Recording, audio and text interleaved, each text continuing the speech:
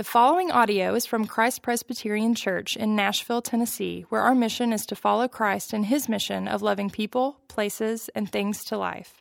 For more information about Christ Presbyterian Church, please visit christpres.org. Today's scripture reading comes from Luke chapter 1, verses 26 through 38. In the 6th month, the angel Gabriel was sent from God to a city of Galilee called Nazareth, to a virgin betrothed to a man whose name was Joseph of the house of David. And the virgin's name was Mary. And he came to her and he said, "Greetings, O favored one, the Lord is with you." But she was greatly troubled at the saying, and tried to discern what sort of greeting this might be. And the angel said to her, "Do not be afraid, Mary, for you have found favor with God. And behold, you will conceive in your womb and bear a son, and you shall call his name Jesus. He will be great and will be called the Son of the Most High. And the Lord God will give to him the throne of his father David, and he will reign over the house of Jacob forever. And of his kingdom there will be no end." And Mary said to the angel, "How will this be, since I am a virgin?" And the angel answered her, "The Holy Spirit will come upon you, and the power of the Most High will overshadow you. Therefore, the child to be born will be called Holy, the Son of God. And behold, your relative Elizabeth, in her old age, has also conceived a son. And this is the 6th month with her who is called barren. For nothing will be impossible with God." And Mary said, "Behold, I am the servant of the Lord. Let it be to me according to your word." And the angel departed from her. This is the word of the Lord. Praise be to Christ. Good morning, everyone. If I haven't had a chance to meet you, my name is Paul Lim, and I've been serving here at Christ Pres for the last 7 years as a scholar in residence, along with my position at Vanderbilt University. It's a perfect combination of being in different spaces to interact with the people of God and to learn together and learn from you as well. So today's scripture has already been read. We are kicking off our Advent series. Advent, it conjures up a lot of images, maybe colors of green and red and things that we decorate our houses with and people that we hang out with and foods that we eat. But for me, and as I want you to really think about what Advent means to you, I remember talking to somebody not too long ago and he said to me, Advent means Presbyterians trying to be like Catholics. We don't really use that word, but you're trying to be like cool. So I think that could be one of them, but among other things, I think Advent means, at least for me, it's a period of longing, waiting. We all, as humans, we long to belong. We long to belong, and so we have this longing for belonging. And more than anything else, the Advent message tells us that God, in God's perfect longing, desired to belong to us and desired that we belong with God so that God became one of us in Christ Jesus. So we are kicking off that series, and we are also of that tradition in Protestantism that privileges the living and the written Word of God. That means, among other things, it is important for us to issue that challenge, and that is this: will I let God speak into all areas of my life? Will I let the Word of God speak into all areas of my life, such as where do I go to school? Who do I become friends with? What kind of job should I pursue? How should I spend my money? What to do with my life when I retire? Who do I sleep with? How do I sleep with them? What steps do I take in my professional discernment? And all of these things. And I think it's very important for us to be frank about what we let God speak into. What areas of our life that we really let God speak into. Of our finance, of our sexuality, about our professional pursuits, and our life in general. Because today, as we have read, we will encounter a young adult, or probably someone between the age of 14 to 20, who was likely to have been a middle schooler to all the way to maybe college sophomore, if you want to borrow today's parlance, who encountered the Word of God by way of an angel visiting her, that really unsettled her. But in the end, she allows and invites the Word of God to really challenge and comfort and reorient her life. Mary let the Word of God define and design her life. What about us? No matter how we see this text, we cannot avoid the mystery of this Annunciation text. I've been talking to some friends about this whole issue. Someone asked me, okay, was this an audible and visible event? Did Mary actually see Gabriel the archangel or not? Is that important? I think it's an important question. Some have said, well, it really actually took place in Mary's heart, so that it took place for real, but no one else was able to see that angelic visitation. So people have been debating this and discussing this and writing diatribe and discourses. Maybe that doesn't concern us, and that's okay. One thing that should be of great concern for all of us, however, in this worship service, joining us in person or online, is that we need to take seriously that Mary encountered something truly extraordinary that she was in the least prepared for, and that mysterious visitation of the angel really defined and redefined her life, and in fact changed the course of human history, because at that particular juncture of that angelic visitation lay the juncture of this redemption or salvation history. So what I'll do today for the rest of our time is this. I'll call this sermon a mystery of Annunciation, and there are 3 parts to this mystery surrounding Mary's encounter with angel Gabriel. The 3 points are mystery of predestination. Okay? And you haven't heard that word in a while, predestination. We're going to talk about predestination in this context. A mystery of the power of God. Mystery of the positivity of Mary. So predestination, power, and positivity. Let's go, right? So first point is mystery of predestination of Mary. And we see that in verses 26 through 33. As I was reading this text over and over in preparation for our today's sermon, these words really struck me as peculiar, or are the ordinary, or they just literally jumped out of the page for me. They are found in verses 28 and 30. The angel went to Mary and said, "Greetings, you who are highly favored. The Lord is with you." In that sentence, the word that really jumped at me was highly favored. Because in verse 30 it says, the angel said to her, "Do not be afraid, Mary. You have found favor with God." The word is favor. Favored or favor. So, how did Mary become a favored one? Was it something intrinsic to Mary that got her to be the favored one? Or did God make her the favored one by appointing her to be the favored one? I don't know if you're able to kind of think with me, but this is pretty important for us to think together, because does God choose you because there's something intrinsic about you or internal to your being and your activity that makes you more likely the recipient of that divine favor? Or does God choose you because God chooses you?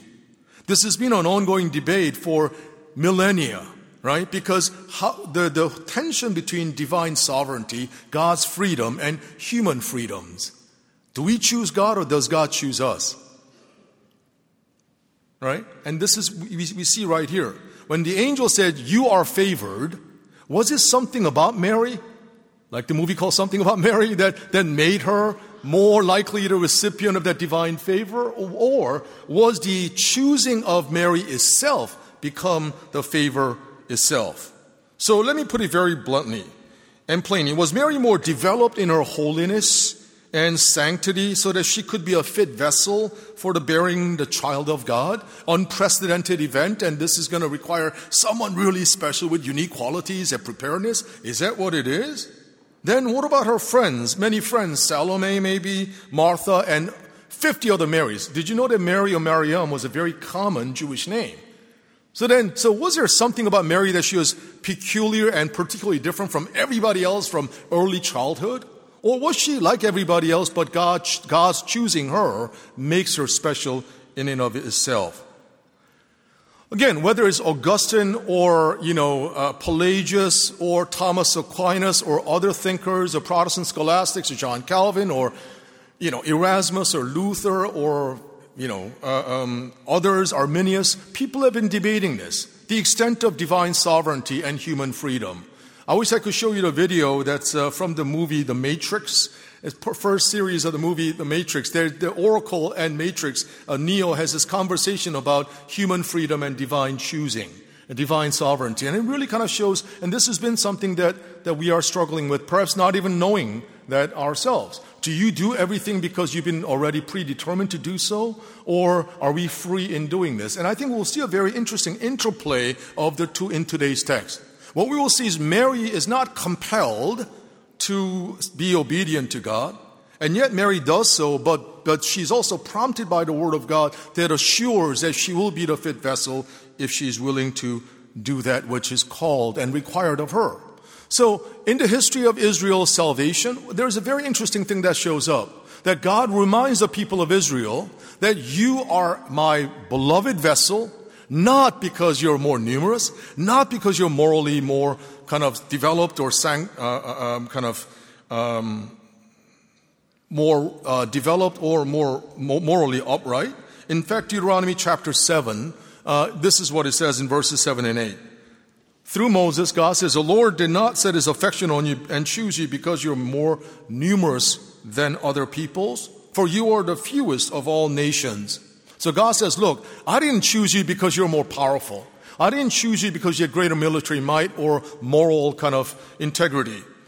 I chose you because the Lord loved you, it says, and kept the oath he swore to your ancestors that he brought you out with a mighty hand and redeemed you from the land of slavery. That means unless the people of Israel developed a sense of moral superiority vis-a-vis other peoples, the Lord says, you know what? The reason for my election of you, the reason for your predestination is because I loved you. I simply have chosen you among so many other nations because I wanted to do it. So more than anything else, both within Judaism and Christianity, a hallmark of both these traditions is the freedom of God that comes before any other freedoms. God is free to do whatever God desires.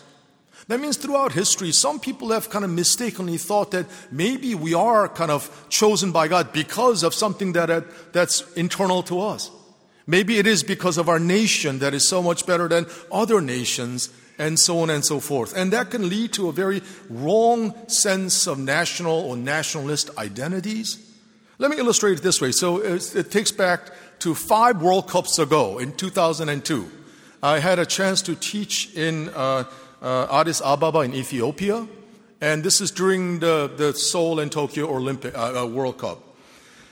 And I was teaching at this theological college in Addis, and there was this teenager boy who was really kind of hanging out with us, and I was there with my dear, dear friend Sean McDonough from Gordon Conwell Seminary, where I taught before coming to Vanderbilt. And this is what happened. So this guy said to me, it's something that I'll never forget, and I haven't forgotten in 20 years. He was saying to me and Sean, my friend, says, your God is strong. Look at America. Look at your country. Your God is strong because you're from America. And he says, our God is pathetic. Look at us. And it really kind of struck me as being very peculiar. And I haven't forgotten that so many throughout ancient history and today, there have been all these kind of nationally bounded deities. And for my friend from Ethiopia, he says, well, our God is weak and your God is strong. You see, if we actually think about our own being chosen along national or racial or cultural lines, it can easily kind of bleed into having a sense of unhealthy and unbiblical sense of national superiority, cultural superiority. For my friend in Ethiopia, he said, your God is strong because your country is so powerful, and our God is weak because our country is not. You can see how the next steps might be like. So the mystery of predestination. Was Mary chosen because of something that she has done or she had prepared herself? No, not so. Not so. God chose her because of God's wonderful plan. God's choosing her will in fact empower her and enable her to respond to God, all the while she maintained her sense of agency and autonomy. And therein lies the mystery of predestination. Mystery of God's predestination was that it was not based on some foreseen choice that Mary will make that made God choose Mary. It's not. In fact, it was a choice itself that will empower and enable her.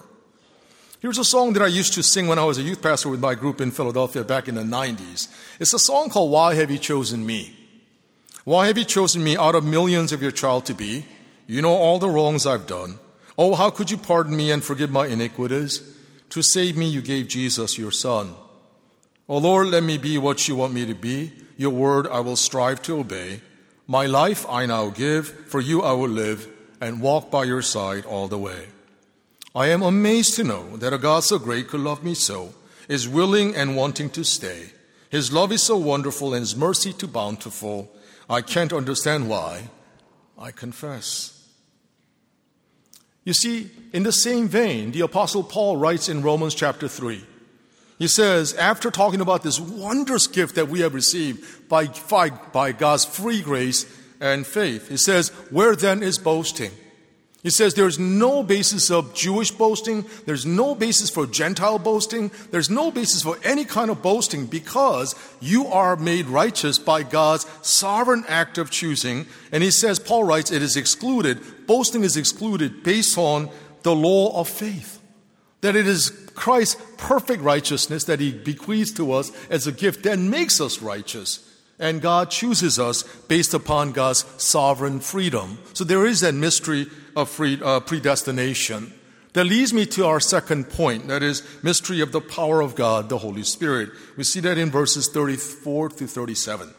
All right, so let's now think about what the content of this angelic annunciation. Basically, and bluntly put, she's going to have a baby. She's going to have a baby without ever having a human intervention or intercourse. There are some middle schoolers and high schoolers and college freshmen and sophomores here. I want you to pay attention especially. Imagine you're told that you're going to have a baby. You're going to have a baby, and this baby is going to be the Son of God. This baby is going to come about without anyone touching you, without having that necessary act of sexual kind of intercourse for you to have a child. And how are you going to tell your mom and dad? What will you say?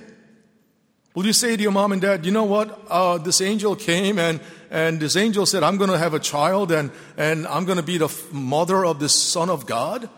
Would you say, if your mom, like, oh, that's a great idea. We've been waiting for this for a long time. You're going to be the pride and, no, you're going to be like, what? So there are multiple levels of confusion and chaos in this Mary's household, actually. Possible, right? Because Mary hears these words and she's utterly confused. And it says right there that she's deeply perplexed. She asked the angel, then how can this be? Because I'm a virgin. I mean, that's an understatement of the day. I mean, like, I would have said, like, a lot more things, but she's super calm and collected and cool, right? So she says, okay, how will this be because I'm a virgin? And the angel explains, right? So, but, I mean, we always downplay this. We always sanitize this account and, like, pretend like, oh, yeah, we know how it ends. We do know how it ends, and that's the trouble. Because we know how it ends, we basically sanitize the real strength of the story. If you're actually Mary, you would have been shocked. You would have been, first of all, shocked that an angel came to you. Second of all, that what the angel says is that you're going to have a baby. And third shock of it all is that this baby is no ordinary baby, but Son of the Most High. I mean, triple, like it's a trifecta, it's a triple threat, right? I mean, like you hear that your angel shows up, you're going to have a baby, that baby is going to be the Son of God. You're not going to walk away thinking, what a great day I had. No, you're going to be, it's a great day. It's such for sure an unforgettable moment of your life, right? It'll be the spiritual Kodak moment of your life, right? Oh, I just realized Kodak is a word that's not from, do you remember a camera? You know what a camera is? There used to be a Kodak company, so Kodak moment means it's such an unforgettable moment that you should have captured it on your Kodak camera. So, it's Mary's spiritual Kodak moment. But it's also a moment of great unsettling, you see. And I want us to kind of latch on to that point. It was going to be potentially a moment of great unsettling because she has yet told anybody, right? She hasn't told her mom and dad, she hasn't told her friends, and she has yet to tell Joseph, the man that she is betrothed to. And we know that from the first century Jewish cultural context that women, they tend to marry from 14 onward, okay? So she could be anywhere between 14 and 22. And it's likely that Joseph was considerably older, so at least 3 to 4 to 5 years older than Mary, maybe even more. And the weight of this burden that she was going to have to carry is going to be an enormous one. Because to be a child, single mother, or child literally out of wedlock, means that it's going to be kind of the occasion for culturally ostracized, right? I mean, her family is facing this kind of certain prospect of cultural kind of ostracization. Moreover, it's not just being ostracized, her life may be in danger, and not just, talking about the marriage being called off. So this is going to be a real problem. So this is going to be a weird and strange kind of, these words must have sounded to Mary. Moreover, and let's think about this. She's going to bear the child of God. Now, who was Mary? Where was she? First century Palestine. That means she's part of the occupied people. She's more like to be an Ethiopian than an American, if you know what I mean. She's from a country that is not actually looked upon as the most powerful country. In fact, her nation had no independent sovereignty, no independent existence. I'm going to offend some people here, so please bear with me, though. So it's like telling Mary that you're going to be the mother of the child of God is tantamount to telling the fans of Houston Texans that they're going to win the Super Bowl this year. Because NFL power rankings, according to last week's result, they're ranked like what's their record? 1-8-1 or something like that. They're not doing very well. So if I were telling the Texans fans were like, hey, you guys are going to win the Super Bowl, they'd be like, no, that's so improbable. I've been at Vanderbilt for 17 years, so my favorite basketball teams are Vanderbilt Commodores women and men's basketball team. I don't think they're doing very well. So for me to tell Coach Stackhouse or somebody else, like, hey, we're going to win the March Madness, both women and men's, they're going to say, great job, doctor, but we're not going to win. I mean, it's just so improbable, yes, both Houston Texans and Vanderbilt Commodores. But multiply that to 100 times. That is how improbable it is for Mary to believe that she's going to be the bearer of this child of God. I want that truth to soak in for you. Mary did not expect this. Mary was not prepared for this. She shows up one day like any other day, and an angel shows up and, hey, you're highly favored. She's thinking like, how am I favored? You're favored because you're going to have a child. You're favored because you're going to have a child out of wedlock. You're favored because you're going to have the Son of God in your tummy. Now, under what normal circumstance would you call that being favored by God?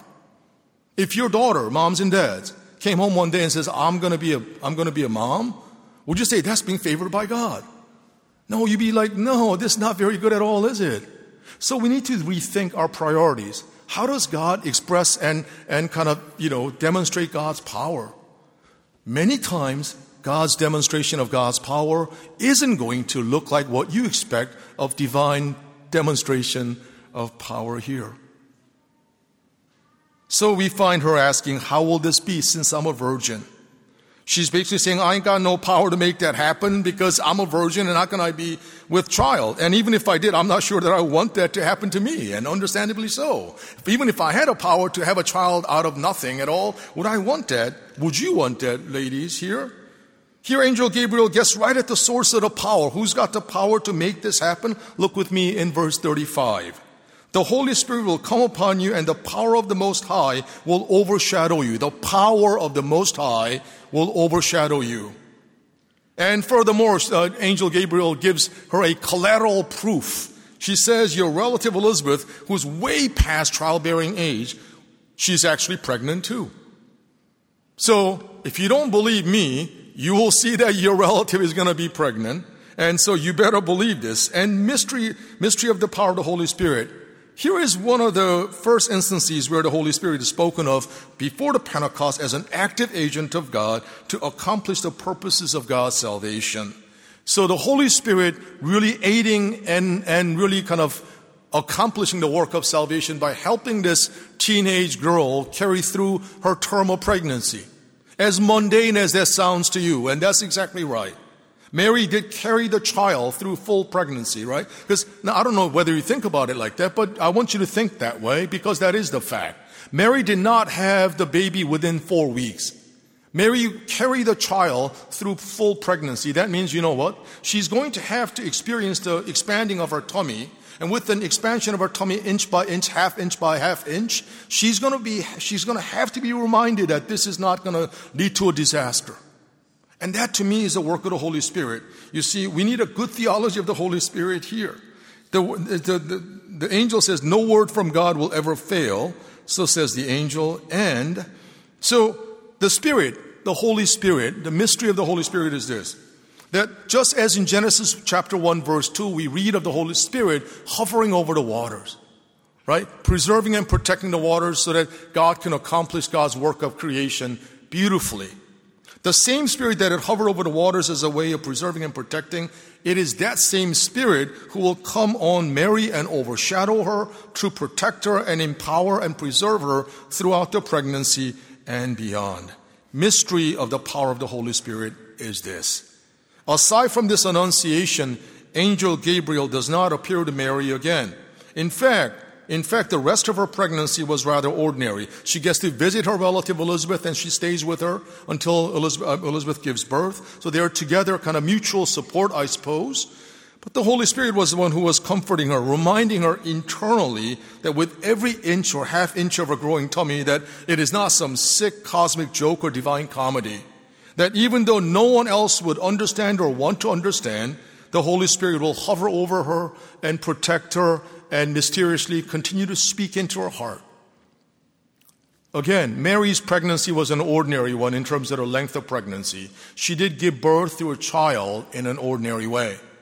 The child that she was carrying was extraordinary, not a product of human copulation, that this is going to be an extraordinary child, but the fact that she was going to have to really kind of bear this alone for quite some time, right? She did tell Joseph, and Joseph wanted to kind of break off the marriage until he himself was told by an angel to not break off the marriage because the child that is going to be born is going to be an extraordinary Son of God, God with us, Emmanuel. Thus, this whole reason for the pageantry of Emmanuel, for Advent and Christmas and the whole thing.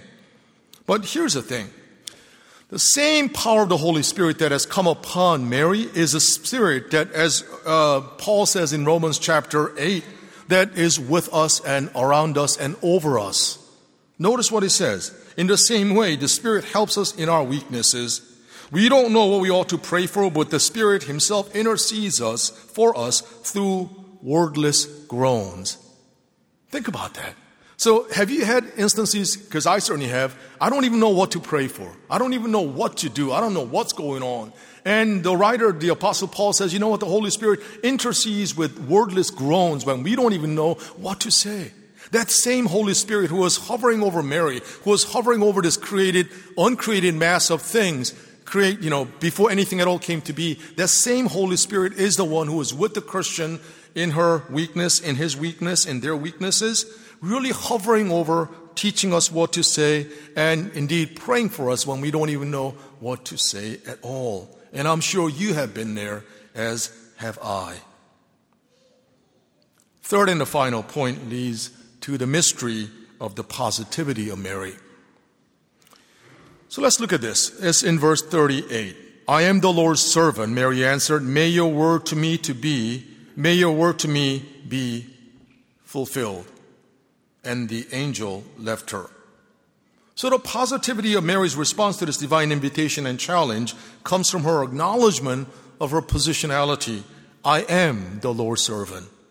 She recognizes her position. Okay, I may be an ordinary teenage girl in this Palestinian area, this Jewish area, but because of your word that is now creating reality for me, I need to acknowledge and accept the fact that I am the Lord's servant. The positivity of her response is predicated on her positionality. I belong to the Lord. I am the Lord's servant. I belong to the Lord, and I am the Lord's servant. It is not my way or the highway. It is, in fact, going to be His way or no way at all. My position dictates what is possible and positive. She's basically saying, in as much as I don't really understand, my glass is half full, if the Lord says it is. How do we get there? How did Mary get to that point? Mary gets to that point because she hears the words, and she hears the words of God from an angel that says, no word of God will ever fail. That God's will not go astray or asunder. That God is going to accomplish God's purposes, and you are in this unique role because you're going to have to bear this child. And she says, I don't really understand all of it, yet all I know is that I am the Lord's servant. Mystery of her positivity. How do we get there? How do we get there? Can we get there? Okay, so the same word that is used in verse 28 of our text in Luke chapter 1, the word that says highly favored, that is the word that's kekaritomene. That means that same word, cognate word, is used in Ephesians chapter 1, verse 6. Ekaritosen, which means that if you were to look at that text in Ephesians chapter 1, this is what Paul says. This is a breathtaking language that describes for us how we are chosen by God in Jesus Christ. So again, just in the same way that Mary and the predestination thing is important, in the same way that when Paul is writing to this church in Ephesus, what he begins with is that the fact that you're chosen before anything at all came to be in Christ. That means that the theology and the doctrine of predestination, according to Paul, was actually going to be a very comforting doctrine. And according to John Calvin, this Genevan pastor, who really said, you know what, to really properly understand the doctrine of predestination, we need to see it in and through Jesus Christ. Because without Jesus, we're going to be led to this labyrinth from which we cannot extricate ourselves. That means more than anything else, to understand Mary and her predestination, to understand our being chosen by God and in Christ, that means we need to see it always squarely with Christ as our anchor. Yes, we need to anchor down in Christ. We need to make sure that we're with Christ because He's the lens through which we can see our identity. He's the lens through which we can see our journey. He's the only lens through which I can make sense of my perplexing life journey so far. And so we say with Mary, I am the Lord's servant. But I want you to say these words with me if you're willing and able. And we're going to say these 7 words together, and that's actually found in our text, Luke chapter 1, right? This is where she says, may your word to me be fulfilled. Can we say that? May your word to me be fulfilled. Let's sit on these words. May your word to me be fulfilled. Mary didn't understand all the circumstances. She's never had sex before. She's never had children before. But on top of all that, she's going to have a child. She's never experienced God in such a palpable and powerful way.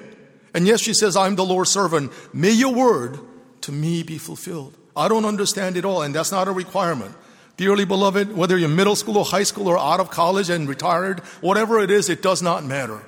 May we say, as Mary did, may your word to me be fulfilled, because that's exactly what Jesus said to his Father. He says, I'm here to do your will, and I am here because and the zeal for thy house will consume me. He says, all these things are written about me, I am here to fulfill. Jesus knew exactly what he was doing, both as the Son of Mary, but also Mary's Lord. So we say with Mary, Lord, I don't know how you will lead me, where you will take me, but I do know this. My destiny has already been predestined and chosen by you. I'm already loved by you, so here am I, take me. Impregnate me with your seed, the word of the Spirit, so that I can be all you desire me to be. May your word to me be fulfilled. I love that prayer by Origen of Alexandria, a 3rd century Christian, who said these words when he's meditating on this Annunciation. He said, Lord, impregnate me, make me pregnant with your seed, so that I can bear witness to you to the ends of the earth. May those words be true of us as well. May the Spirit of God impregnate us with the seed of the eternal and infallible Word of God, so that we may, in our Advent season, really learn to emulate and desire rightly in and through Jesus Christ in the power of the Holy Spirit. Let's pray together. Gracious God and glorious Lord, we thank you. We thank you that you're ever near us in and with Jesus Christ. We thank you that you have spoken these words out of the mouth of Gabriel and the response of Mary. Then may your word to me be fulfilled. Lord, may we, like Mary, recognize the fact that we are called to be your servants. As we sit here in the worship service, as we have heard the word, and will soon partake of the Eucharistic word, both eating and drinking, may we celebrate, may we really be excited about the fact that we belong to Team Jesus, and that really clears all the hurdles of superiority, but we come with humility and joy, knowing that in Christ we are all. Thank you. In your name we pray. Amen.